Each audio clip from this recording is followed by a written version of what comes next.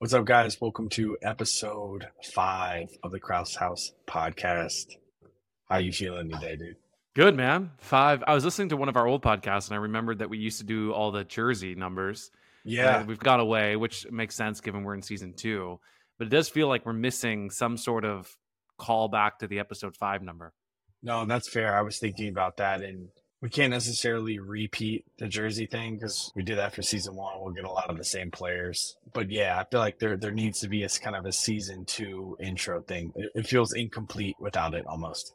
Yeah, I wonder like what NBA season number 5, like who's the best player from the 5th NBA season? The problem with that is there's going to be a lot of repeats, right? Once you get into the later seasons, right? Who's the best player? You're going to get Jordan a lot. I'm going to drop it in the chat for you. It's the Wikipedia of the 1950-51 season, the 5th season of the NBA. The season ended with the Rochester Royals winning the NBA championship, beating the New York Knicks 4-3 in the NBA finals. Notable occurrences, the NBA started counting rebounds that year. So that was a big thing. The top draft pick was Chuck Scher, legendary, by the Boston Celtics. No idea who that is. Top scorer. Any guess without looking on who the top scorer was that season? Who the top scorer was? Yep, 1950, baby. Anything. 1950. It can't be Chuck because he just entered the league. I don't know. It's got to be some like Bill McKnight or something.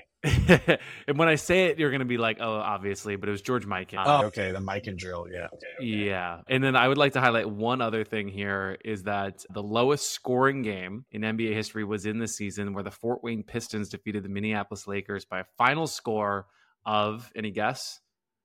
Give me something in high 30s. 19-18. Oh my God. That was George Mikan's team, for what it's worth. And it does say this was the catalyst to implement the NBA shot clock a few seasons later. So I'm guessing they were holding the ball against Mikan. Yeah. All right. Give these old timers a little bit of slack. Yeah. No, that was probably baked into the strategy. It was like, get a couple buckets up and just run the clock out, especially when you're playing a good team. It was actually, wasn't that recently? I want to say 5-ish years ago where a high school team did that. I think they were playing one of the top teams in the state and they scored early and just held the ball for as long as you could. In the final score, I think they lost, but they held the number 1 team in the state to 15 points or something like that. So that, who knows? That could have been part of the strategy that they. And I found a little blurb on it. So it says they were afraid that the Fort Wayne Pistons took a lead against basically the MVP of the league, George Mikan. And they were afraid that Mikan would lead a comeback. And so they held the ball and would just pass the ball around without attempting to score, with no shot clock invented for them to force the score remain 19-18 until the ends game. And that made it the lowest scoring of all time. Can you imagine if anyone from that team saw a clip of Klay Thompson's 35-point quarter? Right? They wouldn't know. They were like, this can't be a real thing. No way that this is the same game. One last fun fact about it. He scored 15. George Mikan scored 15 of the Lakers' 18 points, which means he scored 83.3% of his team's points, setting an all-time record. He still has one of the most fundamental drills named after him. So it got to be for a reason. The guy was getting buckets. But shall we hop into the show? Why don't you kick us off? Yeah, let us move on from the 1950 season. Formula One team valuations continue to soar. So this is really just like a check-in into just examining a little bit of what's happening in Formula One. And I just wanted to highlight a couple of things that I thought were really interesting. So one is I think F1 team valuations are surprisingly high, at least to me. I know the league and racing is a big deal. I know F1's doing really well. I know the Netflix show has done really well. But I hadn't really looked at the numbers. And so I didn't realize this, but did you happen to know that the top 10 F1 teams are worth somewhere in the order of about $15 billion? Like, was that on your radar or did I just miss this memo? It's recently informed, I would say within the past like year or so, that I knew that the valuations for some of the top teams were in the billions, or at least above 1. But like you mentioned, it was only because of Drive to Survive. It's starting to make more mainstream headlines on ESPN and things like that. But if you asked me 2 years ago or something like that, I would have no idea. Absolutely. Yeah. So Ferrari's number one, Mercedes number two, Red Bull team is number three. Ferrari did 50 million in profit last year. Mercedes did 114, Red Bull only 4. Those are numbers certainly on the order of MLB teams. We've often talked about the Pittsburgh Pirates doing somewhere between 50 and 200 million, depending on the year. They're certainly in these ranges of these top performing teams are doing quite well. It's worth noting too that these revenue streams, I dug into this a little bit, they consist of really two main buckets. It's sponsorship and then prize money distributions from Formula One. There's obviously ticket sales and all these other things that go into it as well. But those are the main two buckets. So the question I wanted to ask you is like the thing that we have a bunch of these trends that we try to touch on for all of our different things that we talk about. And it almost feels like F1 is almost opposite to it. And so I had this question of there's these unique benefits of F1 that are materially different than what we often laud the NBA for.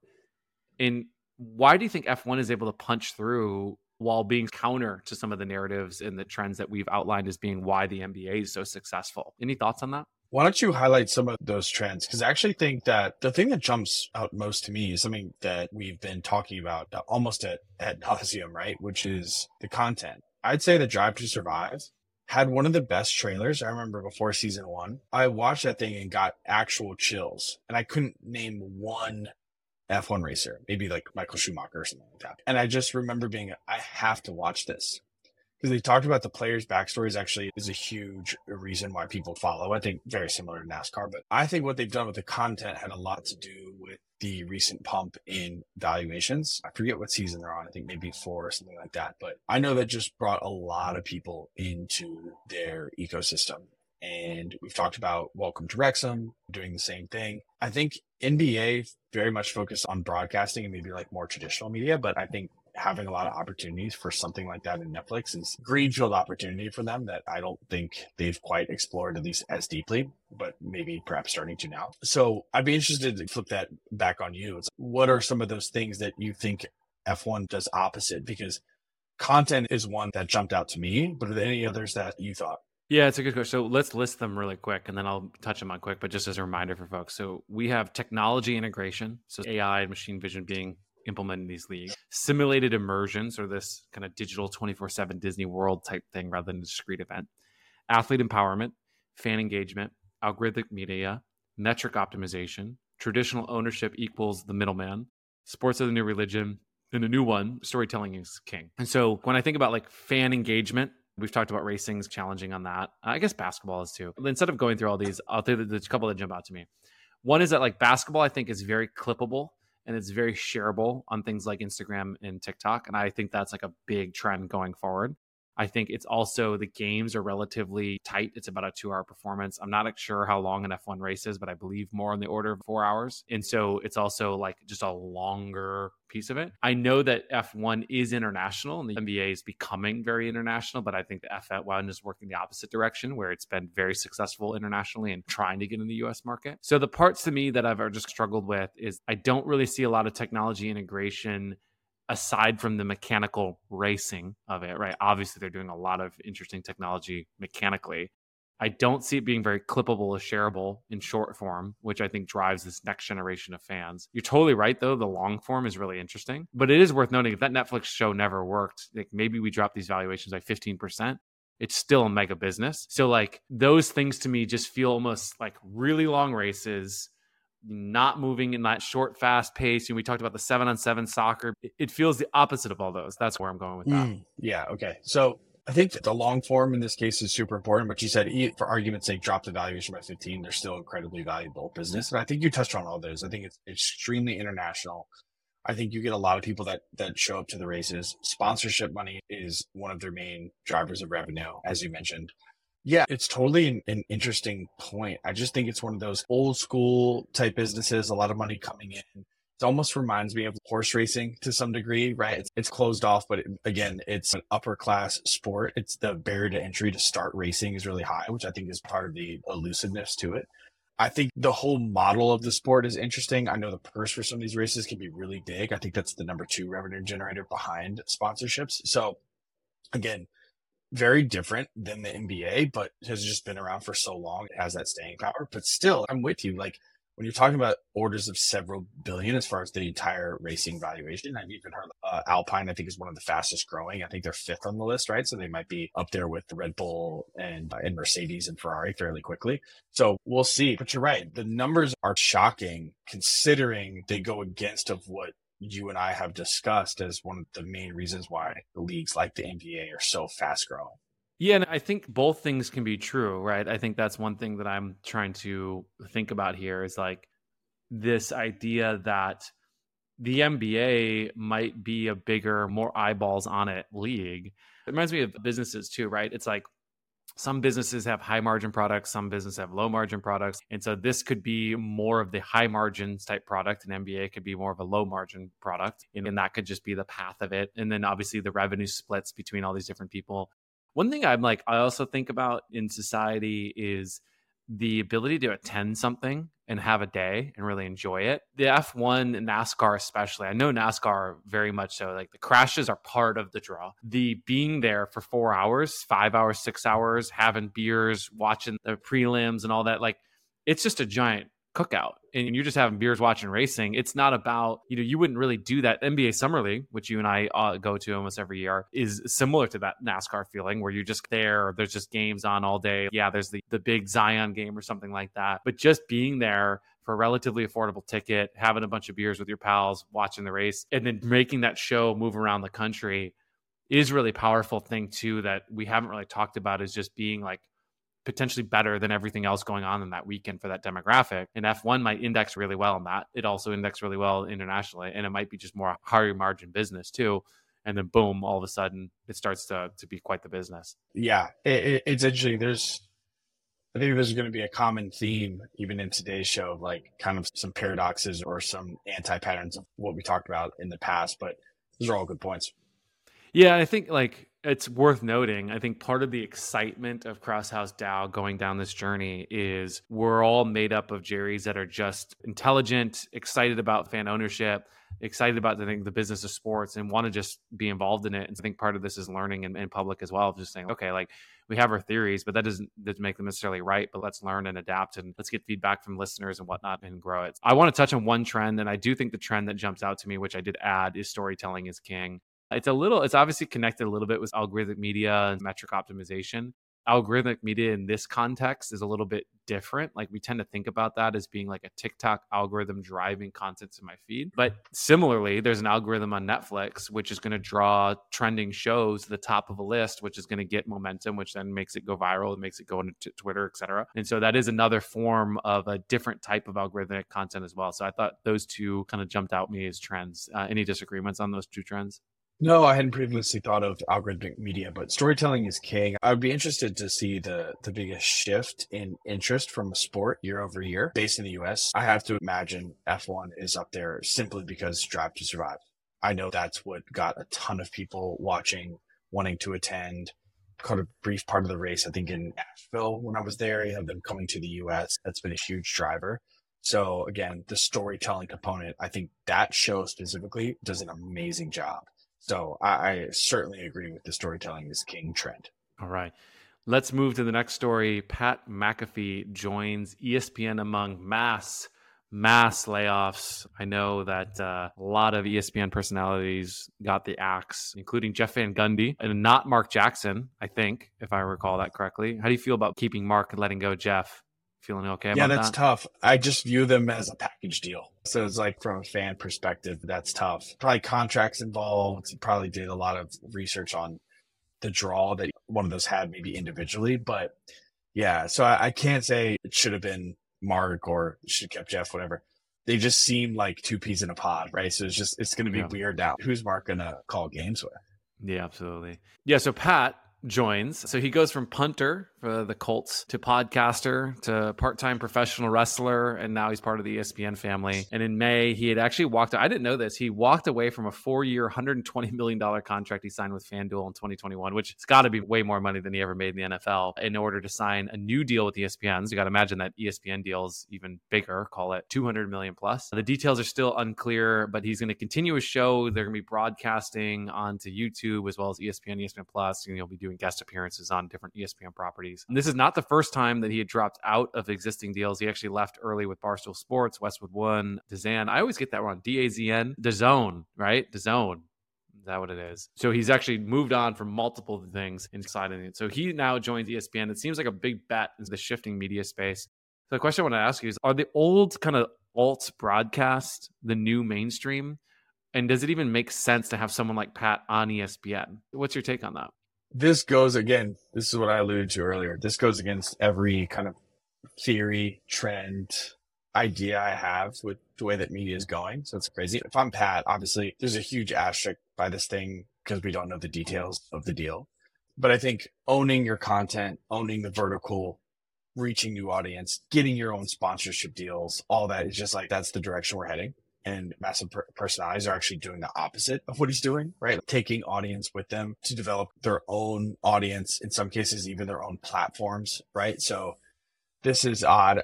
It's got to be the devil's in the details, right? It has to be, because this deal is going to be so large. He couldn't pass it up. So I don't think that there's any mystery there, comes as any shocker. But yeah, going in the reverse of what I think most people are doing. And also I think what I would do as a content creator, obviously we have nowhere near the audience that he has, but I think, again, owning the audience, owning your community, being responsible for your own kind of brand deals seems to be a much higher margin and particularly a much more lucrative option for a lot of these content creators. So again, sound like a broken record. Until I know the details of the deal, it's hard to say. It probably came down to money, of course, but I thought it was interesting when I read in the first part. Getting hired, probably signing a huge contract. I think amidst all the layoffs is also interesting too. They're cutting a bunch of people and bringing him on.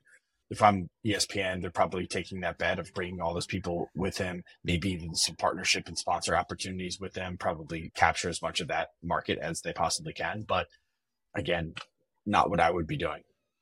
Yeah, it's really interesting because I was trying to think through of what Pat did, like selfishly, and I admit this sort of vulnerably. So I was like, man, like he started just a basic podcast. He was relatively a no-name punter. He wasn't really a notable punter in the NFL when he played. I mean, he was good, but I'm thinking of the guy that is now, I think, in prison with the punt god or whatever. Like that guy had actually drone. He played at San Diego State and then he got in trouble and I think he's in prison. But he actually went viral and was like this very notable punter that people were super excited about. Pat was never at that level of punter in terms of notoriety. And I was like, what did he do? And I was like, his show's interesting. It's okay. It's not great. He's covering the news. Yeah, he has a tank top. He's a little boisterous. But I realized he has really unique stories. He knows Peyton Manning really well. He obviously played in the NFL for a long time. And he built up this deep relationship with, I think it was AJ Hawk and Aaron Rodgers and those guys. And I feel Aaron Rodgers and AJ just hanging out on his show for an hour at a time, hour, 2 hours, and just being real. And Aaron Rodgers not wanting to go through the ESPN reporters and not the Green Bay Packer reporters and just going direct to Pat to get his message out was a huge appeal to the show. It was like, I've watched most of Pat's show, mostly listening to what Aaron Rodgers has to say about things. And I was like, man, like, again, he probably took the bag, so none of this actually matters. But I'm like, does Aaron Rodgers, let's say Aaron Rodgers was 10 years younger, does he still go on to Pat's show and still just spit the absolute truth, knowing that Pat is not subservient to some broader network? I don't think so. Does AJ Hawk on there? Probably, but was anyone there for AJ? Not really. So this direct going to the consumer and not having to deal with the ESPN. Joe Rogan did the same thing by going to Spotify. Spotify has been very hands-off, allegedly, of saying you can talk about whatever you want, have whatever guests. We literally just want you to exclusively host your podcast on there. It's allegedly what he claims on his own show, that it's been a great working relationship. But is ESPN going to have that same approach? And so to me, what I'm seeing is Pat leaning into taking the bag, which I think he should totally do. But his raw show, I think, is going to do worse in the ESPN world. And then I see ESPN making a shift and saying, we're going to bet on this sort of like direct to the fans type medium and taking these personalities. But I don't think people are going to join over there, because I don't think they're going to be like, oh, I'm going to go get an ESPN cable subscription now because Pat's over there. Part of the reason that Pat's whole thing worked was because of the way that he distributed, went direct. So it's this direction. So I think it's actually reminding me of like brackish water, and that brackish water is where you have salt water and then the ocean and natural water from a river or lake combining. And it's actually really interesting is that, for the record, there's certain organisms that live only in brackish water, but generally speaking, it's often an area that's a bit from an ecosystem turbulent, for lack of a better word, because it's sort of either. So if you're a saltwater fish, you can't really spend too much time because it might turn into fresh water on you and vice versa. So it's just like a strange little dead zone between the two places. And I just sense that ESPN's turning their ship to lean into that. And if you guys really want to go hard on that, I think you need to go even further and imagine a world where there's zero cable subscriptions, and you got to really embrace that reality. And I see both parties kind of splitting the difference. And I just suspect that this isn't really that interesting. I don't think JJ Redick being on these NBA shows is like that interesting. Like, it's a paradox. And I understand both parties are making rational decisions, but when I zoom up and, okay, where will this all land in 5 years? I think we'll just be like, oh yeah, Pat McAfee, he's an analyst on ESPN. His show tatered off because ESPN inevitably killed the YouTube stream, which then lost his direct access, which meant people like Aaron Rodgers. And then the next crop of people, they're not going to like, I'm thinking of the young quarterbacks that are coming in the league. They're not going to jump on Pat McAfee's show to do break. They're just going to do Instagram lives, and they're going to go direct. I totally get the business move. It's interesting. Pretty pessimistic on both sides. It reminds me of Tony Hawk actually had a similar thing with Pro Skater franchise. I think at the time, right? Again, one of the top skaters, but skateboarding wasn't what it was today. The small studio developing Tony Hawk's Pro Skater got bought out by a larger one, if I'm not mistaken. And they offered, I think, $500,000 or maybe $1 million to buy Tony Hawk's royalties on top of what he'd already been paid for the game. And he said at that point in his life, that was more money than he'd ever thought about he would ever earn from skateboarding. He said he might have earned $100,000 in prize money out throughout his total career. And here they are coming off for him either $500,000 or $1 million. He said he thought long and hard, but he was like, look, I'm going to continue skateboarding. I have some other endorsement deals. I don't really care about the money thing too much. I want to keep the royalties.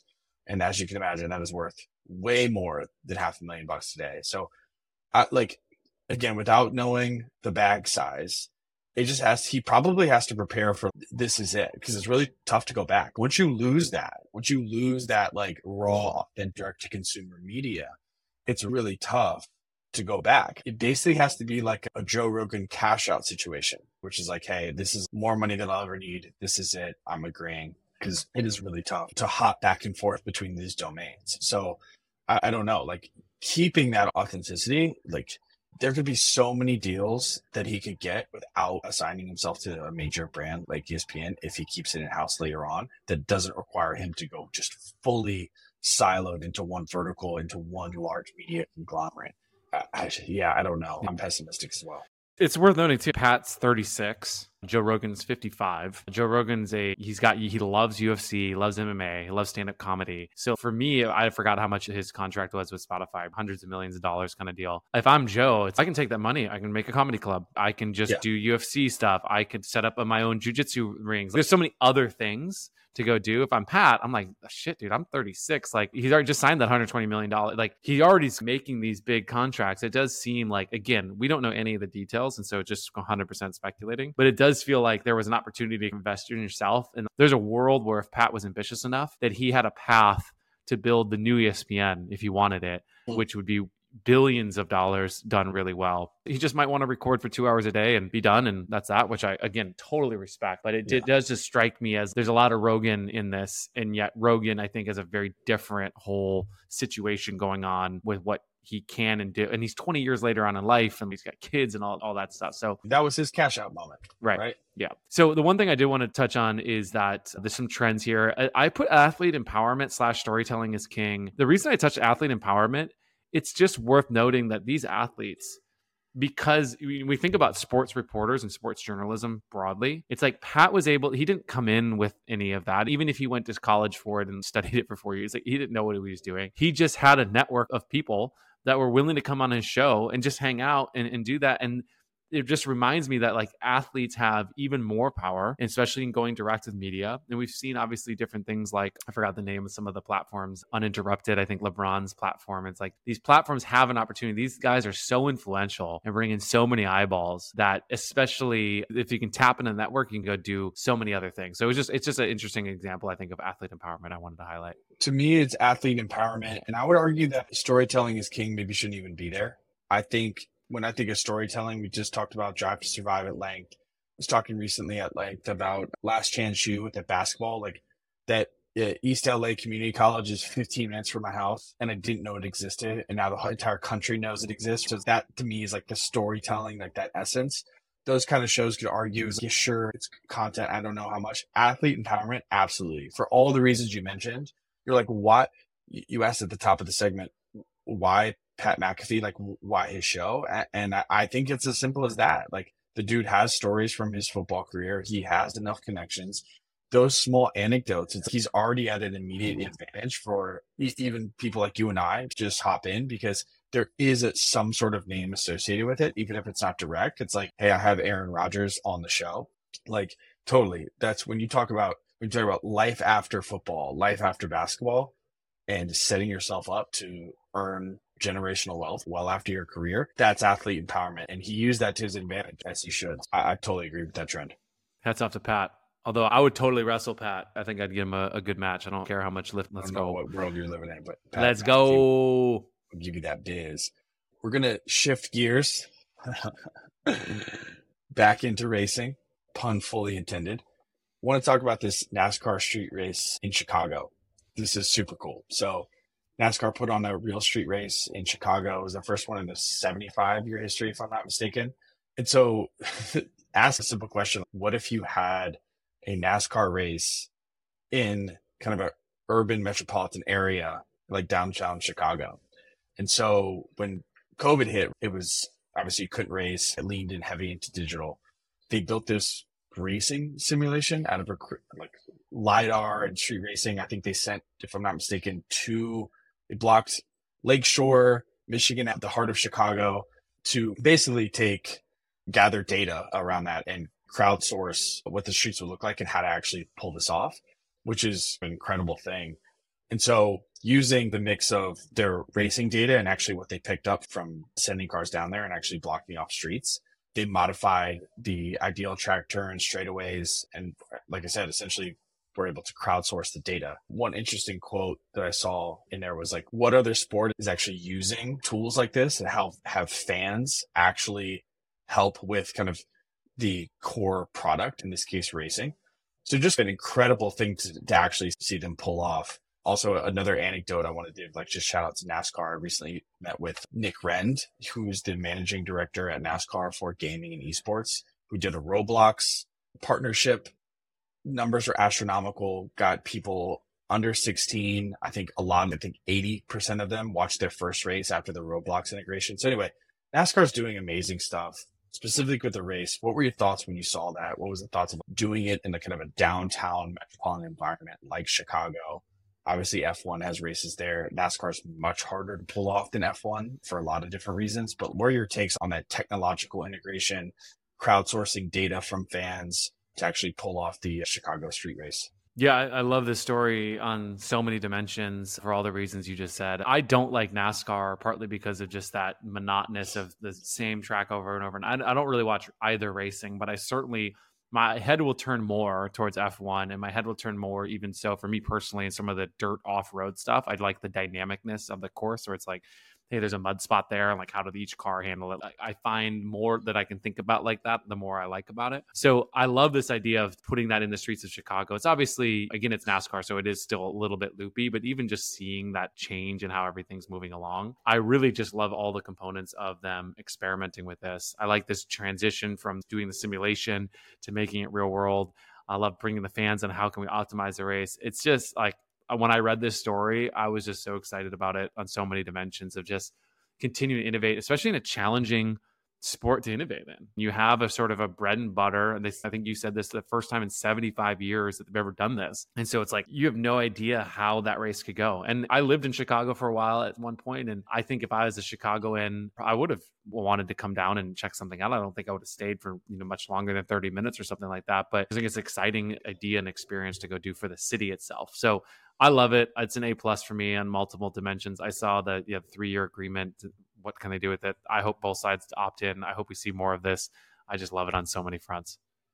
Yeah, I want to zoom out again because I mentioned this when we were going through the beat, but NASCAR continuously does things like this that is mind-blowing. I remember they were one of the first, I know this sounds crazy, but that took merchandising to the next level. NASCAR developed a much wider range of merch. I think they're considered the first one to do that because it was very like driver centric. So there were a lot of different jackets, hats. Again, I know that sounds like table stakes now, but they were the first to do that.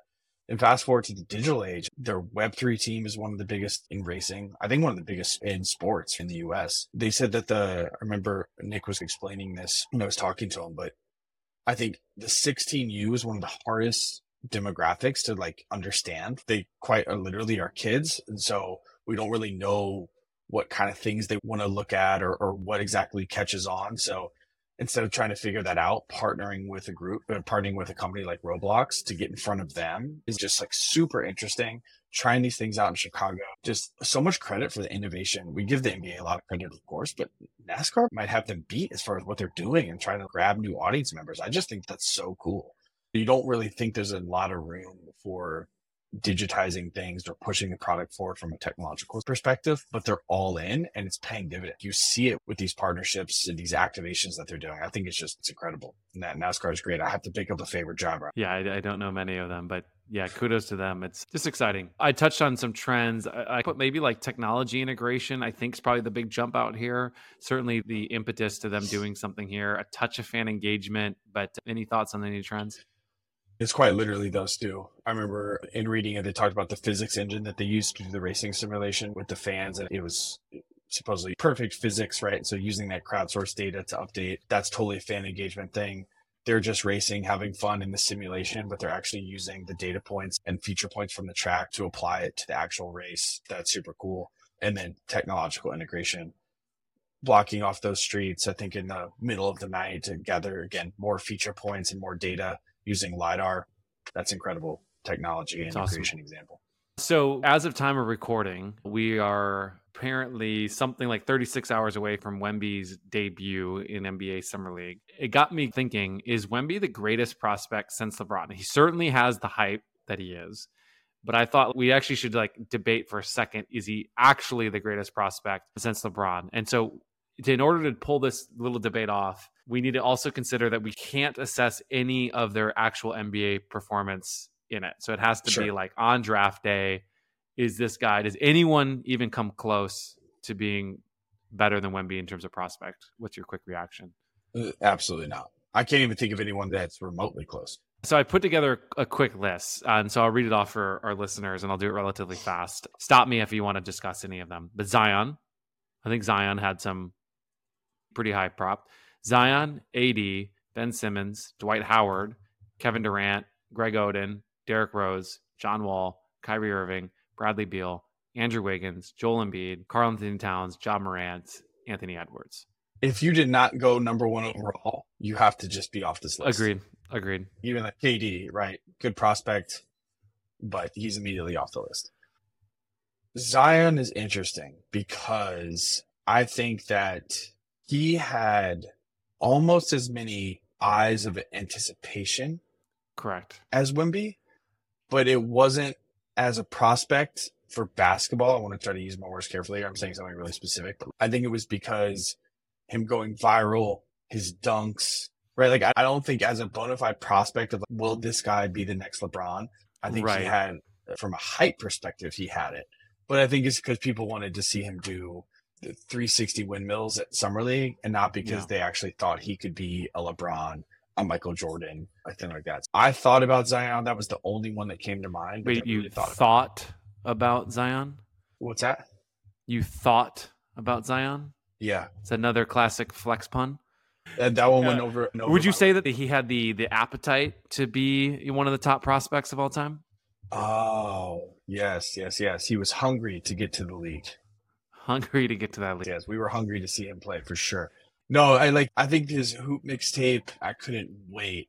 But again, I think when you think about what a prospect means, right? It's like the future of the NBA. And don't get me wrong, he was still a great prospect, right? Regardless. But I think I don't want to conflate it because of the hype of even personal hype to see him play.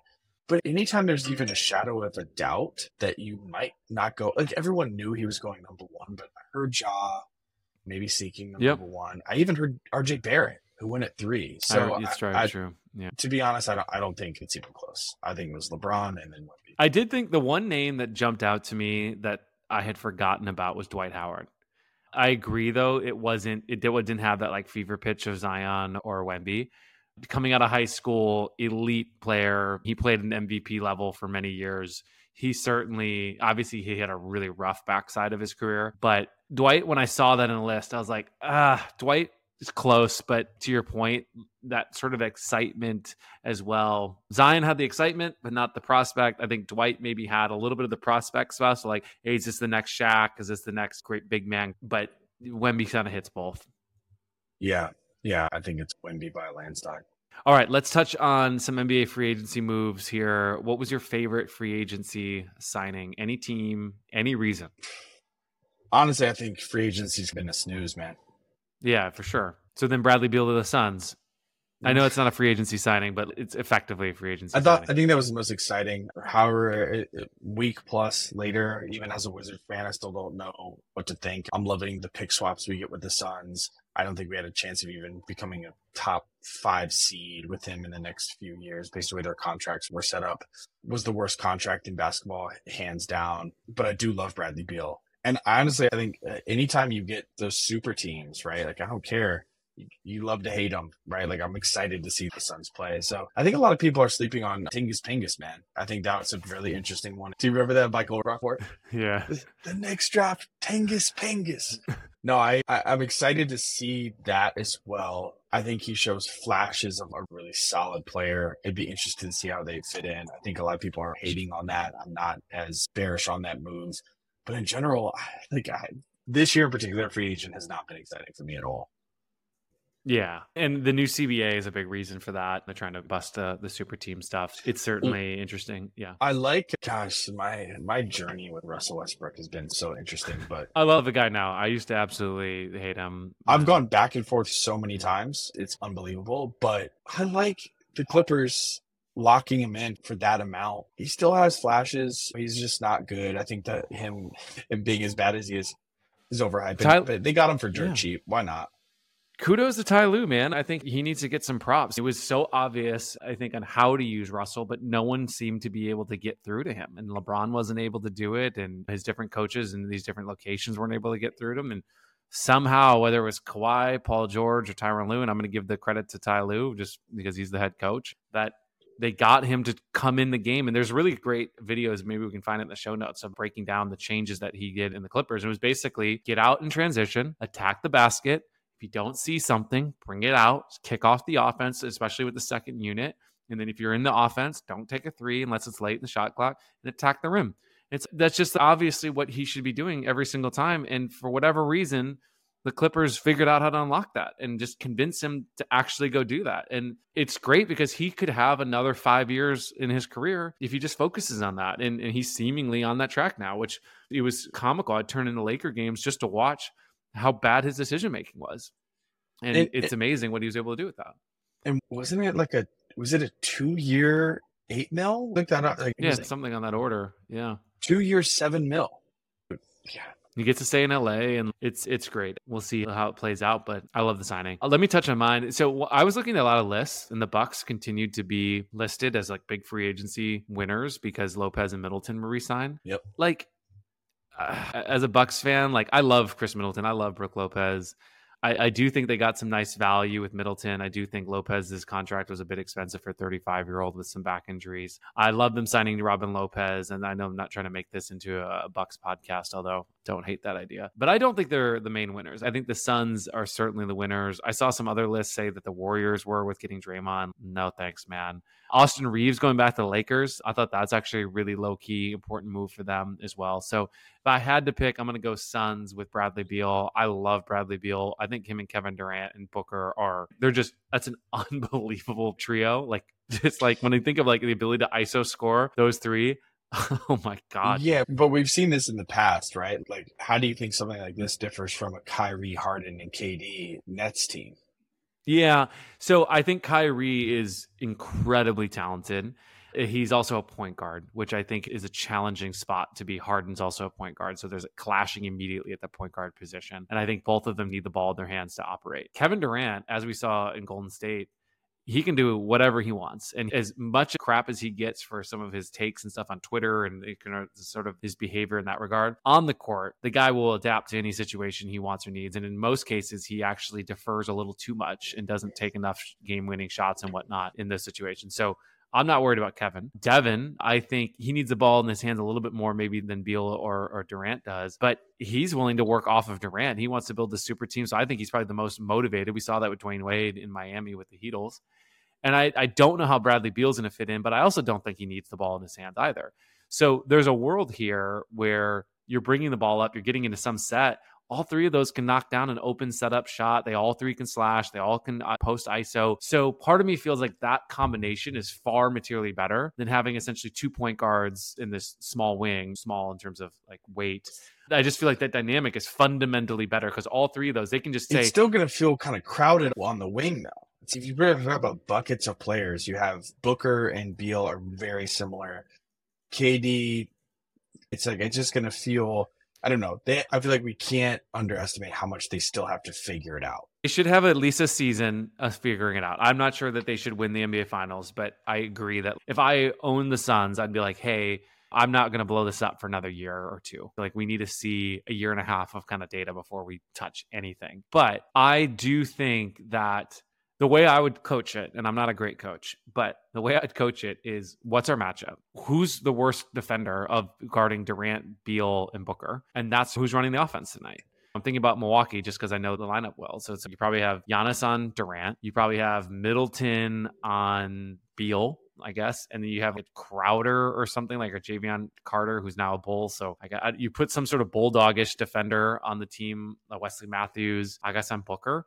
And okay, like, guess we're running the whole offense through Booker tonight because he's got the best matchup and he's just going to attack and facilitate. And Giannis is going to have to help, which means Durant's open for a corner three. And then the next game, you go and play someone else like the Lakers or something like that. And you have an entirely different lineup. And you're like, okay, who's Austin Reeves guarding? It's like, all right, he's guarding Beal. Like, all right, Beal's the main point of offense tonight. Let's go. That to me is just, oh, that's beautiful. Absolutely beautiful. We'll see. I feel like it's closer to a Nets situation from not all that long ago than I think people are giving it credit for. I think all those have had the luxury of operating independently. I feel like it's going to take some meshing. It can't be done. We've seen it go both ways. We've seen it go the Nets direction. We've seen it go the Heat direction. Heat actually took a while to gel. They took a while. Yeah. But I do think the Heat's a little different, where you actually had a guard, a forward, and a big, which was a really interesting balance. And Bosch was clearly a level below those two as well. So there was some pecking order stuff too that I think that they just had to figure out. But I would include the Warriors in that mix too. That big three Celtics team, you had KG, a big, you had Ray Allen, street shooter, and you had Paul Pierce. So I think that big three obviously works a lot better when it's spread. I think those are very similar player types, but it can work. I'm not ready. I just think this looks more Warriors-esque than Heatles, and more than you threw the Nets in there. It doesn't feel Nets to me. But you mentioned favorites. Are the Suns the favorites to win this year? I haven't looked at the odds, but I would put them up there. Obviously, the Nuggets need to be up there. I think the Bucks should be up there. Boston should be up there. Those kind of 4 or 5 teams feel like but the Suns feel the most well-suited for that class of teams. Yeah, I have them fourth. Bucks number 1. Okay. Yeah, I have the Nuggets. I have the Bucks ahead of them. I have Nuggets, Celtics. I have Bucks, and then I'm going to go Suns. I think the Suns are ahead of the Celtics. They're probably ahead of the Bucks as well, I think. Yeah, I guess I'm just going to re-say mine. I noted on your list. Yeah, I have them fourth favorite. What is interesting, thinking about this, it feels, famous last words, of course, but it feels less open next year coming up. Like, I can't see the Heat pulling something like that off again. No. I don't see. They get Dame maybe, but they're gonna have to get rid of so many key pieces that I don't think a Dame, Bam, Jimmy trio with vet minimums around them, that doesn't get it done. I like this Dame to Boston idea. I think getting rid of Jaylen Brown and getting Dame in there and being able to keep Porzingis or something like that would be really interesting. Very dangerous Boston team if they could do that. Because Jaylen Brown really just fell apart. And so if you're able to get a player like Dame, who only steps up in moments like that, paired with Jason Tatum, who is maybe MVP caliber, he certainly would not be with Dame there. But this young, super talented, long guy, that team is really nice. Really nice. Dude, yeah, that's a really good point. Yeah, I think the Suns trial period is enough to not have me put them Yeah, that's in the fair. top three. But there's after that, I feel like there's a huge gap. Yeah, I you mean, got the like Sixers. Lakers, The Lakers, Sixers, Sixers, dude, Mavs. Sixers just can't get it done. Yeah, Lakers, no. Our early hot take, by the way, we haven't done our NBA preview episode, which won't be for a few months now. But I'm starting to call it now. Pre-summer league, pre-hype. Just like last year, I got on the Sacramento Kings early. I'm getting on the Oklahoma City Thunder early this year. Oh, Putting them, I don't think I'm that's putting them going to be that fifth in the hot. West. I don't think that's going to be that hot. They did. SGA is becoming Dude. superstar level. Who they pick up in the draft? I liked the draft. Oh, Chet is coming back. Don't sleep on Chet. I've completely turned the corner on Chet. They signed a big Euro guy that's super dominant over there. I don't know, man. The Kings, the bandwagon I was on last year, I'm sliding over to the Thunder one this year for my second team of Bucks, first and foremost forever. But that second team, I'm kind of the NBA League Pass darling. And I think Thunder are going to be that squad for me this year. Yeah, League Pass darling could be OKC. That's true. All right, least favorite signing. Least favorite signing. And we can do this quick too. We don't have to punish them too hard. Yeah, I have the most confusing one. I think I saw Bruce Brown with a 2-year, 45 mil. Yep, to the Pacers, right? To the Pacers. Pacers are ready to compete. I need some more info. He's good. He's good, but 20 mil a year, good? I don't know. Yeah. 20 plus mil. Mine's the Rockets, man. Paying that much money for Fred VanVleet and Dylan Brooks, dude, along an already guard-heavy lineup. I know your boy Jabari's there, but there's so many guards. They have big free agents. They also have big draft picks. Like, who's going to touch the ball, when, where, how? A lot of these contracts, I think Fred VanVleet, he was a 3-year deal. Dylan's a 4-year deal. So what happens in 3 or 4 years ago? Because that's when your rookies' contracts are going to be expiring too. And so it's just, unless they go like full on, okay, we're going to play really big, really small ball, and we're just going to shoot a ton. But I saw some stat, I can't remember what it was, but it was like looking at the percentages of Fred VanVleet and Dylan Brooks at the dollars amounts that they make. And it was like just way off the charts of outliers in terms of really poor volume shooting last season specifically compared to the dollars they're going to be making this year. I just like head scratcher for me on that, man. Don't get that one at all. Yeah, I don't either. Yeah. All right, let's wrap there. Yep, sounds good. Cool. By the way, how do you like the new format? You good? My lock's looking good. I got a lot of love so far. So people checking it out. It's been good. It's been a good time. The show's format? Yeah. Video. Yeah, I think that I'm really more curious what the audience thinks. I know obviously we've shifted a little bit away from the kind of the cryptos and the DAO pieces of it, more into the sports business, which I think there's a lot of interesting things to cover in there, but a little more mainstream. It's obviously a niche of the mainstream, but I'm curious on that. But generally, I've been liking it 5 episodes in, and it's certainly been interesting to record. All right, thanks everybody for checking out episode 5 of the Kraus House podcast. Will be next week, and later, dudes. Wag bet.